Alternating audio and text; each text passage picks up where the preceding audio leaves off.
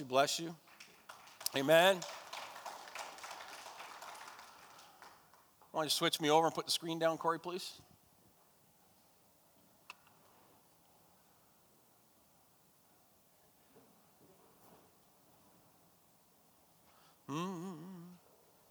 Today I want to talk to you about three dangerous words. Three dangerous words is what I want to talk to you about this morning. In the last couple of weeks, I've been talking about living together as free men and women in Christ. And a couple of weeks ago, I ended with this quote. I said, "No man is an island. Every man is a piece of the continent." To reinforce the fact that we do not live our faith in isolation. We live it in relationship with one another. And then last week, I ended with this quote. I said, "Put a higher value on keeping unity in the community of believers than on your personal opinion when it comes to eating meat versus vegetarianism, fasting, not fasting on a given day, or about diet in general. For the kingdom of God is not eating and drinking, but righteousness, peace, and the joy of the Holy Spirit." That first part of that quote, put a higher value on keeping unity in the community of believers than on your personal opinion. This is hard for opinionated people. How many opinionated people have we got here? Come on, you can put up your hand. I'm one of them. Sure, I have strong opinions, and I know mine are right, and yours are probably wrong. But that's what it means to be opinionated, right? And but then when you get that revelation that relationship is more important than my opinions, and keeping unity in the faith is more important than my opinions, it's a liberating truth. Well, this morning I want to continue to talk about living together by His grace. But I want to focus on who we are as believers and zero in on three words that describe us as believers. And these three words, when they're taken out of context and applied inappropriately, they can be damaging to your walk with Christ. They can even be dangerous to your walk with Christ. All right. So let's start with answering the question, who am I? What does the Bible say about you? Who am I? Who are you and I? Well, we're salt, light, sons, daughters, disciples, saints, friends, servants, slaves, heirs, the righteousness of God, the redeemed, the saved, born again. You could probably find lots of other ones in the Bible. It's not an exhaustive list by any means, but they all describe me as a believer, right? These are descriptors of who I am, who you are, right? And every one of them is a solid biblical term. Now, there are three words that I left off that list. There are three words I left off that list. And this is them: the church, the bride, and the body. Everybody say the church, the bride, and the body. There's the three words that I left off. And all three of these words are also biblical descriptors of us as believers. I am salt, light, sons, daughters, etc. But everybody say I am not the body. I am not the bride. I am not the church. I'm not. These are all describers who we are. And this morning I want to show you how that when you take those three terms which are used to describe us as believers, and you move them from their context of we, and you place them on just me, they become words which are actually very damaging to your walk with Christ, and I'll give you examples of it, and can actually be dangerous when they're in the wrong hands. And so we need to be affirmed that these words are indeed biblical, that these words are for each and every one of us, but these words, the church, the bride, the body, can only be applied to us together. Everybody say together. They cannot be applied to you and I as an individual believer. They can only be applied to us together. And when we get this out of context, we end up with trouble. So everybody say this with me. I am not the church. Say that. We are the church. I am not the bride. We are the bride. Look at that. That's good, Kevin. I am not the body. We are the body. We are the body. Amen? And if we get this out of order, then we're in trouble. Now, when these images are applied to the believer individually, they undermine the metaphor. And I'll explain that as we go along this morning. They actually undermine the metaphor, and they can be counterproductive to our Christian growth. They can become dangerous. Dangerous. Whew. All right. Everybody say amen. All right. Okay. So let's start with the first word, the church. The church. When my kids were growing up, we used to get a lot of poppy Christian music for them, right? We'd get little cassette tapes. You guys remember what those things were? And we had, Ryan, I think it was, had this Fisher-Price cassette tape player. You could drop it down the stairs, you couldn't break it. You know what I mean? It's one of those ones. They could hit each other with it. It wouldn't break. Right? It was that indestructible. And you could stick the tape in that, and you could just push play, and and that thing would go all day long. And I'm telling you, I know you can't break because they did throw it down the stairs. Brian probably did hit both of his siblings with it. It was that indestructible.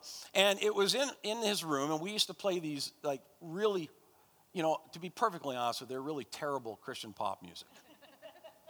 Just being honest. And they weren't particularly well written, but they were cute, and they had Bible stories to them and everything else. And one of those songs was, you can't go to church because the church is you. Right? That was one of the poppy songs. And it was one of those things it was kind of like the song that never ends. You know what I mean? And once it got in your head, you couldn't get it out. Even as I was, writing this message out, that song popped in my head, and it bugged me all day long. It was, that you just irritate you, get under your skin, and you can't go to church because the church is you. Now, I understand what that they were trying to say, but the reality is that to say that you can't go to church because the church is me, I am the church, is actually unbiblical. It's not true. The song should be, you can't go to church because the church is us, right? Not the church is you. And because it's simply not true. And you might say, well, you're splitting hairs. Well, before you get too hard on me about that, the word church appears 107 times in the New Testament. Virtually always a translation of the word ecclesia. Everybody say ecclesia. And ecclesia is that word that we translate church in the New Testament. It's in 107 times that it's there. And how many times in 107 is it used to refer to an individual? None. Not once is it used to refer to an individual Christian. It is always used to refer to a body of believers here, a group of believers here, the whole church. I mean, every single reference is about a plural group of people. It is never, ever, ever used to an individual. If Paul was writing to an individual, he would say to Timothy, to this person. But he was writing to church, he would say to the church. And then he would go on to the believers in Christ Jesus in this town, in that town. Always, always, always used in reference to a group of people. Now, that group could have been a small group that met in someone's house, or it could have been a great big group that was so large they met in a gathering and a guy sitting in the window listening to the sermon fell asleep and fell out, right? But it was always a reference to a group. In fact, it could even be a reference to the whole Church of Jesus Christ as a whole is the church. But it was never a reference to individuals. Now, this is a very, very, very significant truth. And as I won't go through all the scriptures, but there are so many of them that we could look up, 107 of them, so I won't bother doing that today. But suffices to say that the church is the group of believers, the body of believers, the family of believers. And every single verse that speaks of that makes it abundantly clear that when the Bible's speaking about the church, it's speaking about us together. It's speaking about we. It's not speaking about me.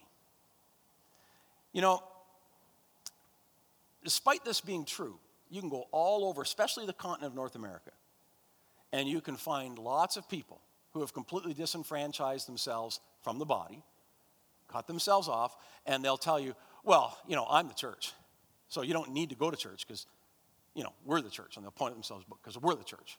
And I can live out my Christianity on my own. No, you can't. No, you can't. There's no way you can make that argument from Scripture that you, as an individual believer, just walking along doing your thing outside of relationship with the body of Christ, are the church.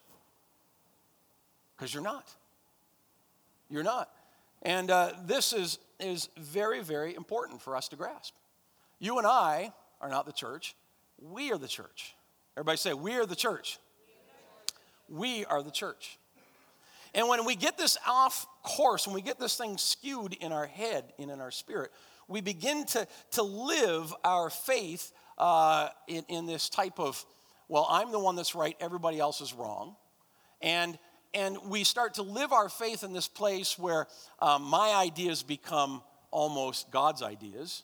And we start to shape our Heavenly Father into our image. That's how dangerous it becomes when you see yourself, the individual, as a church. The reality is if we don't see us as the church, then we miss out on so much of who He is. Because my understanding of God is as diverse as all the people that I know who are in Him. Does everybody understand what I'm saying this morning? And so I get a more complete picture of God when I see God as me and Andrew walking together. As when I see it as me and Mary walking together. When I see it as us as a family walking together, I get a more complete picture of who God is because I see Him in every other person in the body of Christ. And we together become the church. We are the church. The minute you attempt to live your faith in isolation from the community of believers, you are no longer the church. You're an orphan. You're no longer the church. You're an orphan. We have spent so much time talking in this church about dealing with our orphan spirit and our culture and all that kind of stuff. And yet, when people walk around and say, well, no, I'm the church, as soon as you make that declaration and you see yourself as living out your Christianity without living in a relationship with brothers and sisters in Christ, you are a self-professing orphan. Well, that's kind of harsh. It's truth. It's the truth. There is no me, the church. There's only we, the church. Amen? All right, is everybody following me so far? Awful quiet this morning. Wow. Let's move on to the next one. All right. The bride. The bride. How many have ever been to Toronto Airport, Christian Fellowship? All right, or Catch the Fire, as I think it's called now. Originally it was Toronto Airport Vineyard Fellowship. But when the Toronto Blessing was poured out back in the 1990s there, and there was a tremendous move of God. People from all over the world came, and many were healed and touched and delivered and set free and reignited in their faith and all the rest of it. And I must confess, there was a lot of stuff that went on there that was flesh too. Really? Well, yes, of course. Any place God shows up, flesh shows up with it, because we bring it in every time we walk through the door. You know? Really? Yes. Even something as simple as dancing or clapping or whatever, it can be just purely spirit and can also be just you having a good time, right? And so that happened in Toronto Airport. So it got well known for, people claimed that people were barking and all kinds of other things and stuff like that. And so you'd have preachers write the whole thing off because of manifestations that people did or things that were going on. But you know what? I used to explain it this way. As somebody who's done a lot of wiring in my day, and I've had more than a few jolts with electricity. How many have ever been shocked? Now, I've been shocked quite a few times, and it kind of goes with the hazard of the job. And probably because I don't always turn the power off when I'm fixing something because it just would be too much of a nuisance. So I just do it anyway, right? And so anyhow, I've been shocked a few times. Probably the worst one was in the foyer out here at the church where I got electrocuted so bad that my hair was singed. And it smelled like, when you're singeing the hairs off a chicken, when anybody ever used to do that in the farm people here? Yeah, that's what it smelled like. But that was a bad one. But anyway, the point that I'm getting at is that when it came to electricity, I was one of those people that if I got a shock, but I've seen other people get shocked, they go, "Hey, yeah, yeah, yeah, yeah, yeah, yeah, yeah," like that, right? Now, both of them experienced the same power, the same electricity. One person was just, the other person's, And I think the Holy Spirit's the same way. You get some people who have their response is just maybe tears or just hands up raised, just, "Oh, God, you're so wonderful." And other people just can't contain themselves. And it's all God, but it's also all us. Does everybody follow that? Make any sense to anybody? But there was also some other weird stuff I saw at Toronto Airport. And probably the weirdest one that I saw were a bunch of young ladies came in, all dressed in army fatigues and wearing bridal headdresses and T-shirts that said, "Warrior Brides." Warrior Brides. And I remember looking at it and I go, "What? That's a little weird. That's a little weird." I thought that was odd. And again, I get what they're trying to communicate, that they saw themselves as the bride of Christ, but they're also soldiers for Christ, engaged in spiritual warfare, etc. But here's the interesting point. Did you know the term bride of Christ is not in the Bible? Some are like, "It is too." No, it's not. You can pull out your little, programs right now and try it. Nope, not there. We talk so much about the bride of Christ. Oh, the bride of Christ, the bride of Christ. It's not even in the Bible. Some of you, I know it, or just can't wait to get home on your computer and do a search. But it's true. It's true. The phrase, the bride of Christ, is not even in the Bible. Now, in Revelations 19 through 21, you'll see the term, the bride, or the wife, I should say, of Christ, his wife, and it's actually talks about it being connected to the New Jerusalem, and people like to, but it doesn't say bride, it says wife, and the Greek words are actually different, wife and bride. All right? So the term, that phrase, the bride of Christ, that everybody, loves to quote, isn't even in the Scripture. Now, relax. Even though the term isn't in the Scripture, the metaphor is still valid.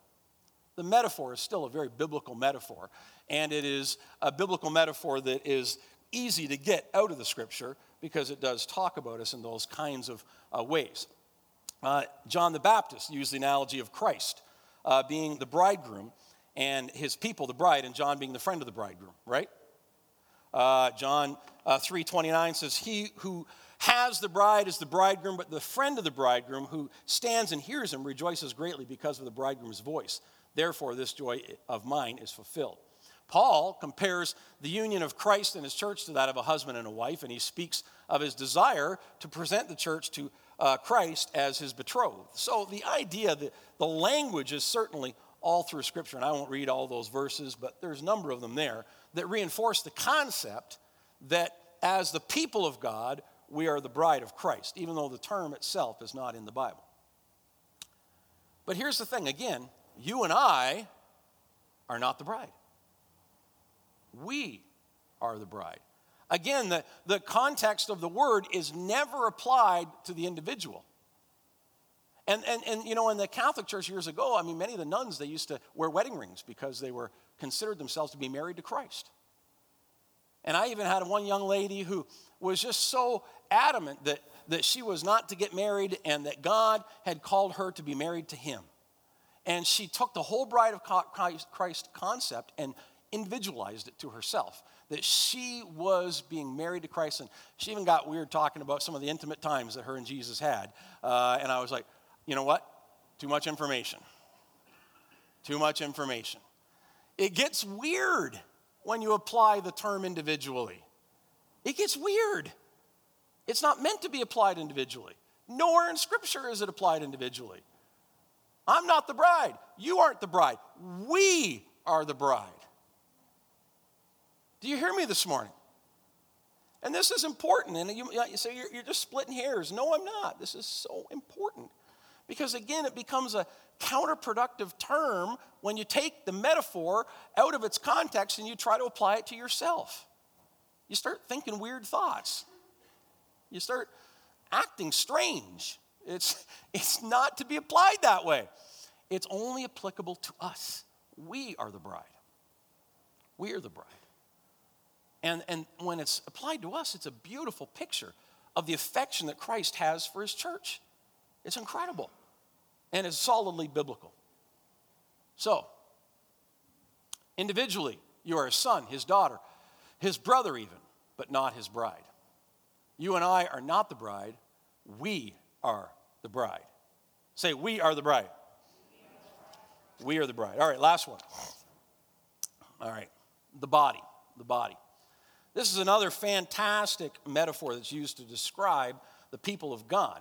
And this one probably is next to church, is probably the next most common term used to describe us. And you don't count too many believers that walk around saying, I'm the body, I'm the body. That part of it kind of breaks down pretty easy, so they don't you see them doing that. However, unfortunately, I repeatedly witness people all the time who fail to embrace themselves as part of the body. That they live their lives, as I mentioned, when it comes to church, in isolation from one another.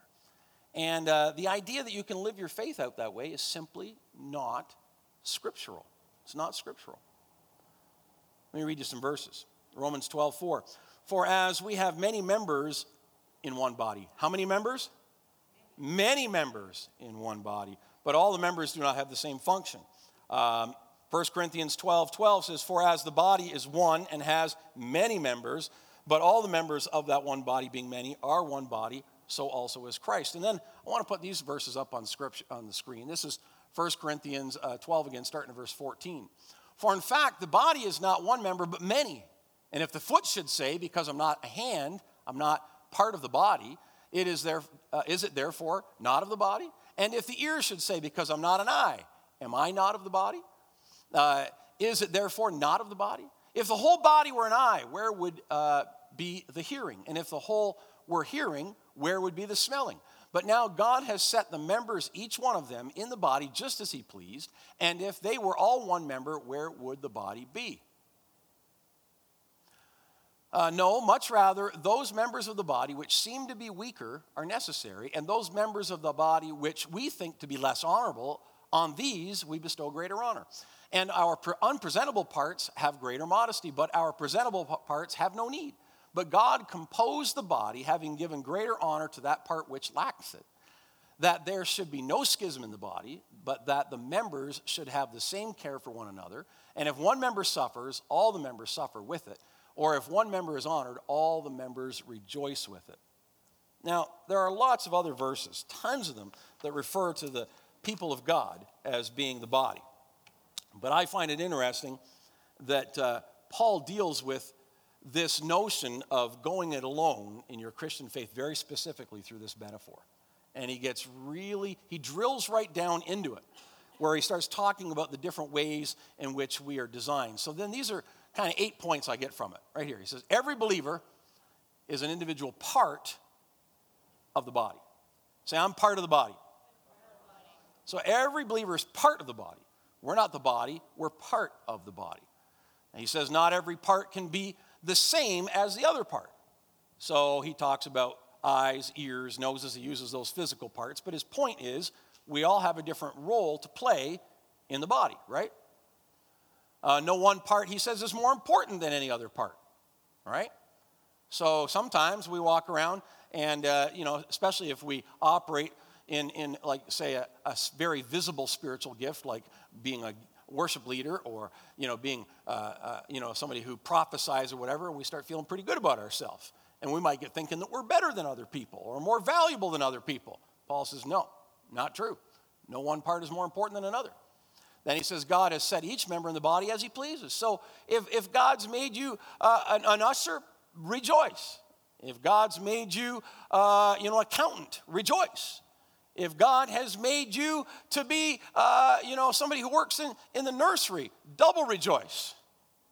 Do you understand what I'm saying? Rejoice because God has put you where he's put you as it pleases him. The members we think weaker are more necessary. What a profound thought. Parts that we think weaker are more necessary. Most people would, think of your internal organs as being fairly weak, whereas your arm, But how many know you can live without your arm, but your liver is a little more important, right? You know what I'm saying? And so the truth of the matter is, the members that we think weaker are more necessary. And the parts we think less honorable, he's given honor. All right? He's given honor. If one member suffers, all the members suffer with it. That's a profound truth. If one part suffers, we all suffer. And then he says, if one member is honored, then all the members rejoice with it. These are statements that Paul's trying to show you how you can't live out your faith in isolation from one another. Because you're all part of one big body. We all have individual roles to play. We all have different parts to contribute to the whole. That's who we are. We are the body. Now, 4 things I want you to consider from this. First of all, if a body loses a member part, it will likely survive. So if I lose a finger, or if I lose a foot or a leg, I lose a part, I'll probably survive. There's lots of people around who have lost parts of their body, and they survive, right? Get your appendix ripped out, you get this happen, whatever, right? But here's the thing. If a member or a part loses a body, it will surely die. After your arm gets, severed, your arm doesn't keep moving on the floor and wiggle around and do its thing, woo, like some kind of a horror movie, right? No, once it's severed, it's dead. It's dead. Are you understand what I'm saying this morning? So the point is simply this. If you cut yourself off from the body, it will likely survive. I know you're pretty important, and I know you're highly skilled, and there's no one quite like you, right, Des? Did you see his t-shirt this morning? It says, sorry, not everybody can be me.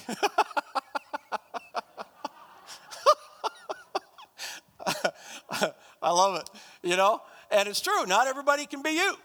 But the reality is if you decide to pull yourself out of the body's probably going to survive. But guess what? You won't. This is the lie, the great lie of the enemy on the North American Christian community. We've got so many people disenfranchising themselves from the body, trying to live their faith in isolation. Doesn't work. Doesn't work. God did not design the body to work that way. He didn't design the body to work that way. You need to be part of the body. Why?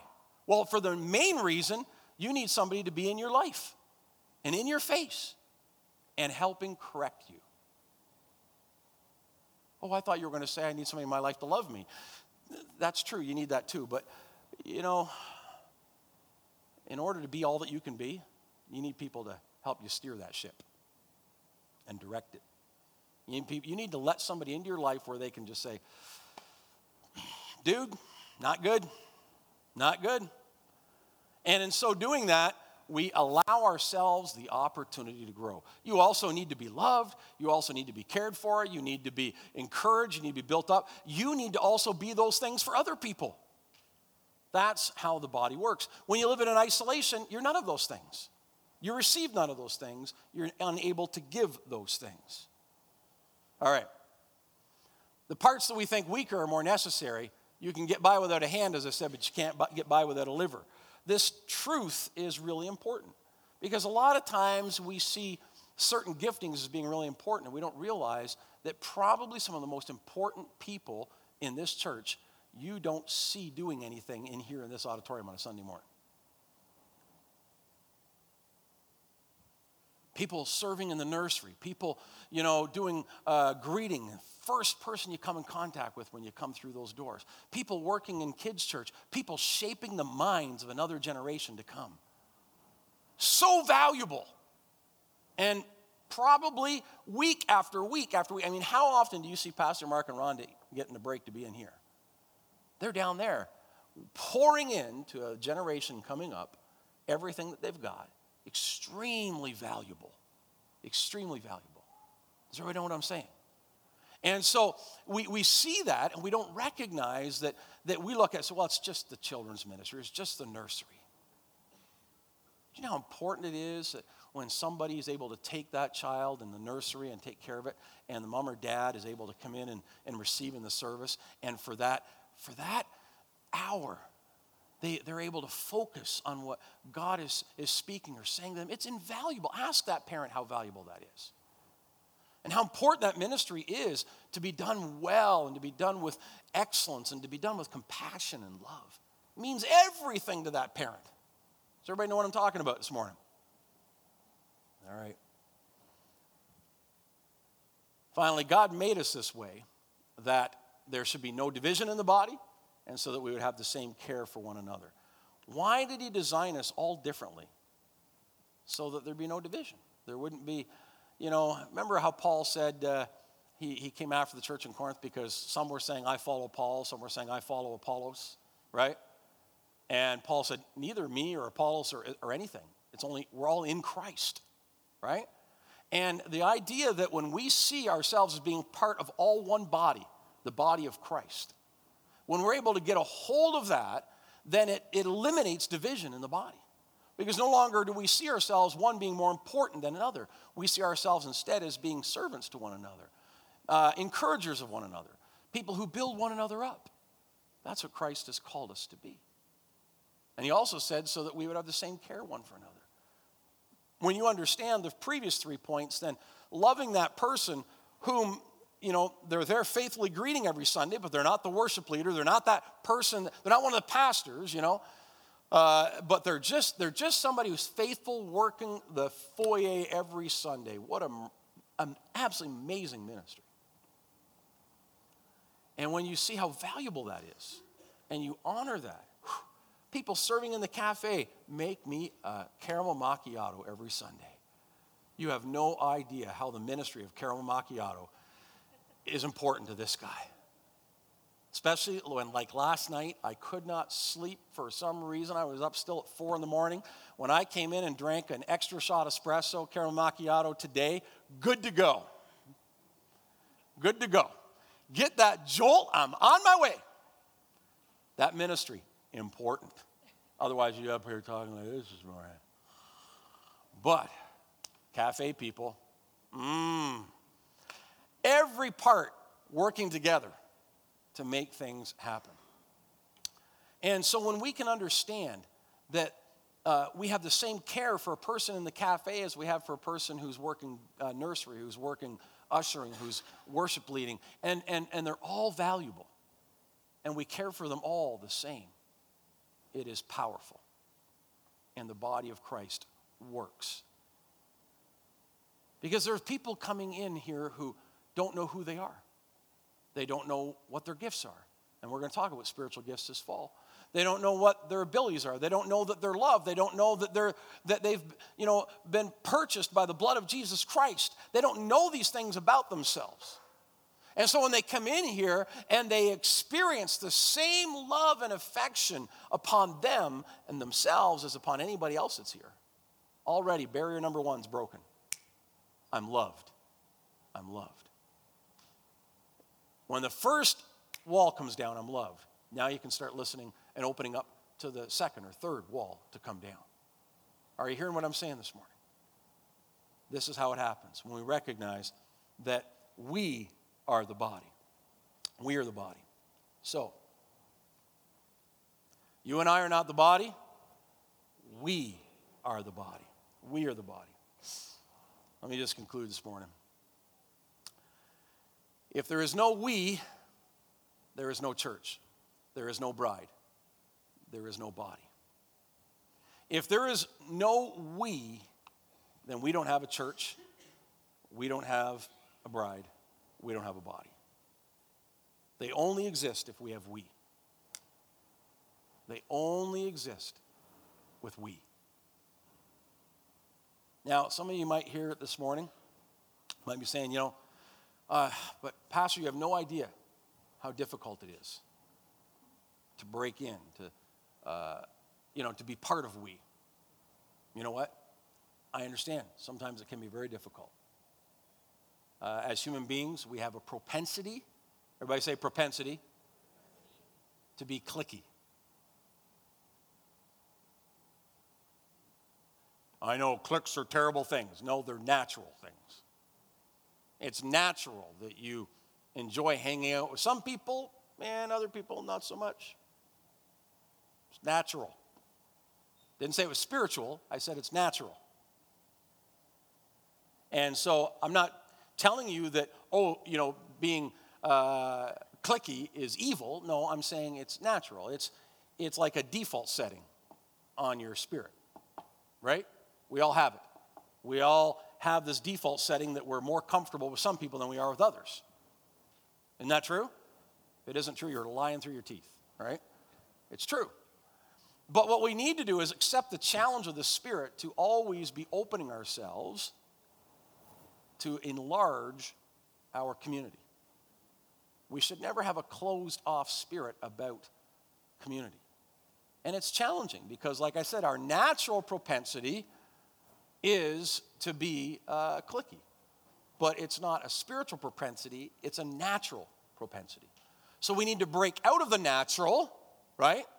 In other words, out of the soul and into the spirit so that we can be more accommodating, more loving, more compassionate to those that we encounter.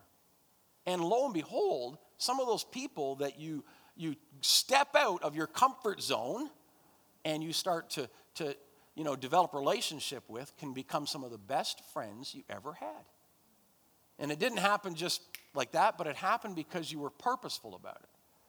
And if we're going to grow the kingdom of God, if we're going to see the body reach its full potential as we, then every one of the members needs to do its part to be more open and more encouraging and more accommodating to an ever-increasing number of relationships. Now, that doesn't mean that you're not going to have friends that are closer than others. And I'm not one of these preachers going to stand up and tell you that that's not right, that you shouldn't have that. It's natural, again, that you're going to have that. But we always need to be willing to open up and take in more into our heart. Everybody say more. And if we'll do that, if we start right here, just turn your head and look around. Look behind you. Look at who's in this room right now. The Bible says, and the world will know that we are Christians by our love what? So it just starts right here. It's not any more complicated than that. You just see the people in this room and you go, I can do that. I can do that. And then when you see new people come in, make sure that you make them feel welcome. Don't ignore them. Don't ignore them. And if you've been here for, 6 months or 6 years and you're like, well, nobody ever pays any attention to me, get over yourself.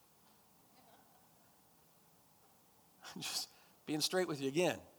It's time for you to do the reaching out thing. It's time for you to be the one who starts the conversations. It's time for you. You've been a Christian any longer than, a year, let's say. Hello.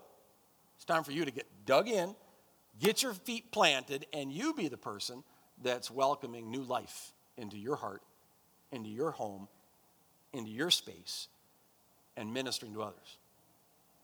If you're like a Christian for 40 years and, you walk in and you're like, nobody talk to me. Oh, please. Grow up. The pastor went around and he hugged 25 people today and I wasn't one of them. So, maybe you had little prickly points sticking all out. Nobody wanted to hug you. Pull the quills in. Maybe it'd be a little easier. Point that I'm getting at is that, you need to just see beyond yourself and give yourself to other people. Because if every one of us is sitting there going, I'm just waiting for somebody to come to me, nothing ever happens. Remember what Ken Gill told us a long time ago. The mark of maturity is the willingness not to be first, but to go first. It's not the need to be first. It's the willingness to go first. So when I go to a new environment, new church, whatever, you'd think I was on the greeting team because I work the foyer. I'm meeting people. I'm shaking hands with people. I'm working the room. And you might say, well, that's easy because you're outgoing. To be perfectly honest with you, I'm outgoing when I'm operating in my gifting, but in my personal life, Mike knows what I'm talking about, I'm a hardcore introvert. You are not. Yes, I am. I could sit at home and watch Star Trek for hours.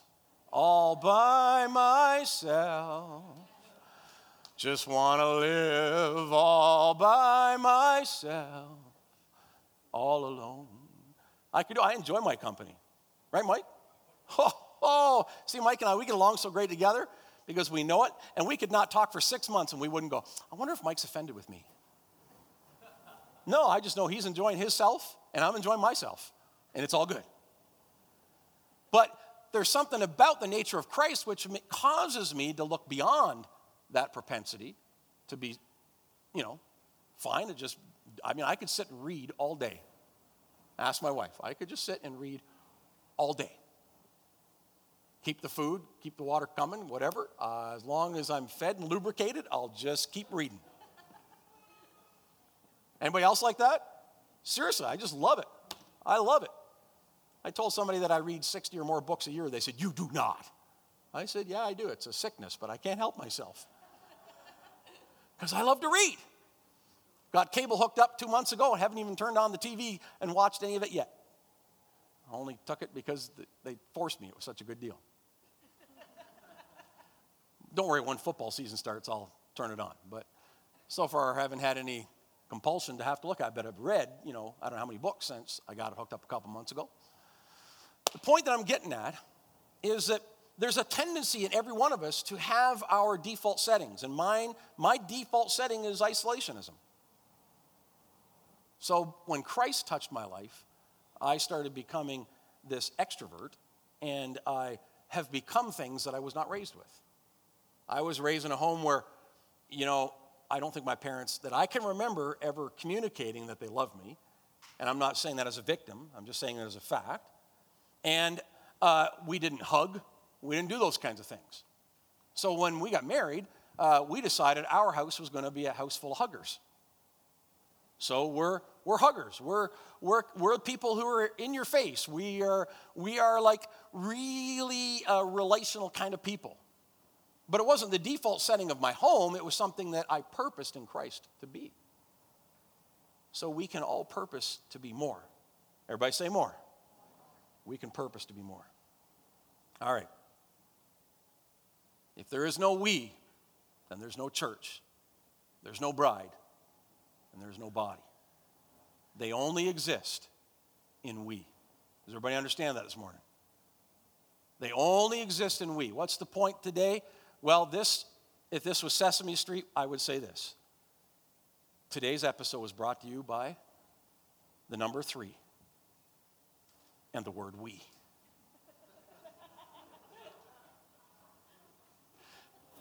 Today's episode brought to you by the number 3. No church, no bride, no body without today's word, we. Isn't that good? Welcome to Sesame Street. It's pretty simple. Brought to you by the word we. Spelt W-E. All right? Let's stand together this morning.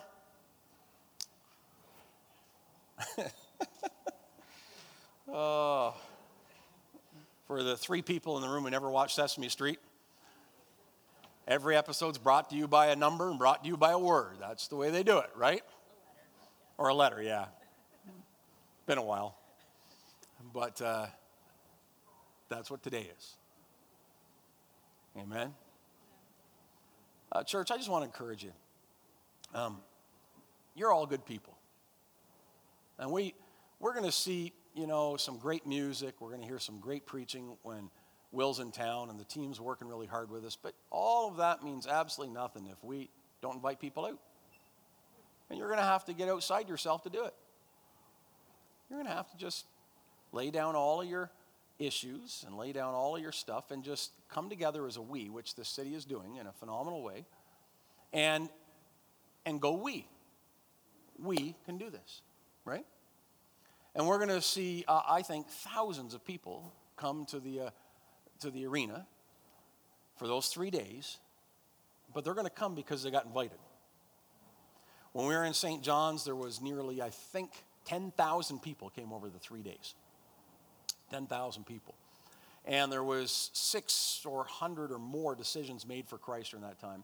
And on the Monday after, they get together and they divide up the nuns. And you're like, the what? On the Monday after, I went to the meeting and they divide up the nuns. The nuns are the people who, when they filled out the card, had no one that invited them. So out of the 600 people that responded to the gospel and who gave their lives to Christ, there was less than 20 nuns that had to be divvied up the next day on the Monday after the whole weekend. And so they did that based on age and where they lived. And this pastor, that's in my area. I'll go visit that person, follow up. Less than 20. And then I said, wow, that's a small number. And they said, that's exactly the way it should be. That number should be really small because if we're doing this right, we're inviting people to come. And when they fill out the card, they say, I was invited by. And guess who does the follow-up? The person who invited them. It's a crazy idea, I know. But that's how they have it down. So less than 20 people were what they called the nuns, had no one that brought them. All the rest, the 600, were invited by a friend. And they found Christ. Isn't that awesome? So we're going to have to invite people. Some of you are like, hyperventilating already. I can see the terror in your face. But trust me, it's not that hard. It's not that hard. And as we invite people, and people come, the Holy Spirit does the rest of it. Right? It's the Spirit's job to do the rest of it. You get them there, and then that night, leave it up to Holy Spirit. And then if they go forward, then you can kick back into gear afterwards with follow-up. But on that night, just leave it with the Holy Spirit. Leave it with the Holy Spirit. Amen? Awesome. Well, I could go on yammering all night, but I don't want to do that. Father, I just thank you so much for this group of we. We are the church. We are his bride. We are the body. And there isn't one person in this room that's less important than somebody else. There isn't one person in this room who is not needed in the body. And Father, there's not one person in this room that can survive without the body. Because we need the body to encourage us, to build us up. But we also need the body to test us, to challenge us, to strengthen us, and to drive us to be more in Christ. Father, I thank you today that you have called us together, that we here this morning can make a difference. We here this morning can change our city. We, joined with all of the other we's in this community, can make a huge difference.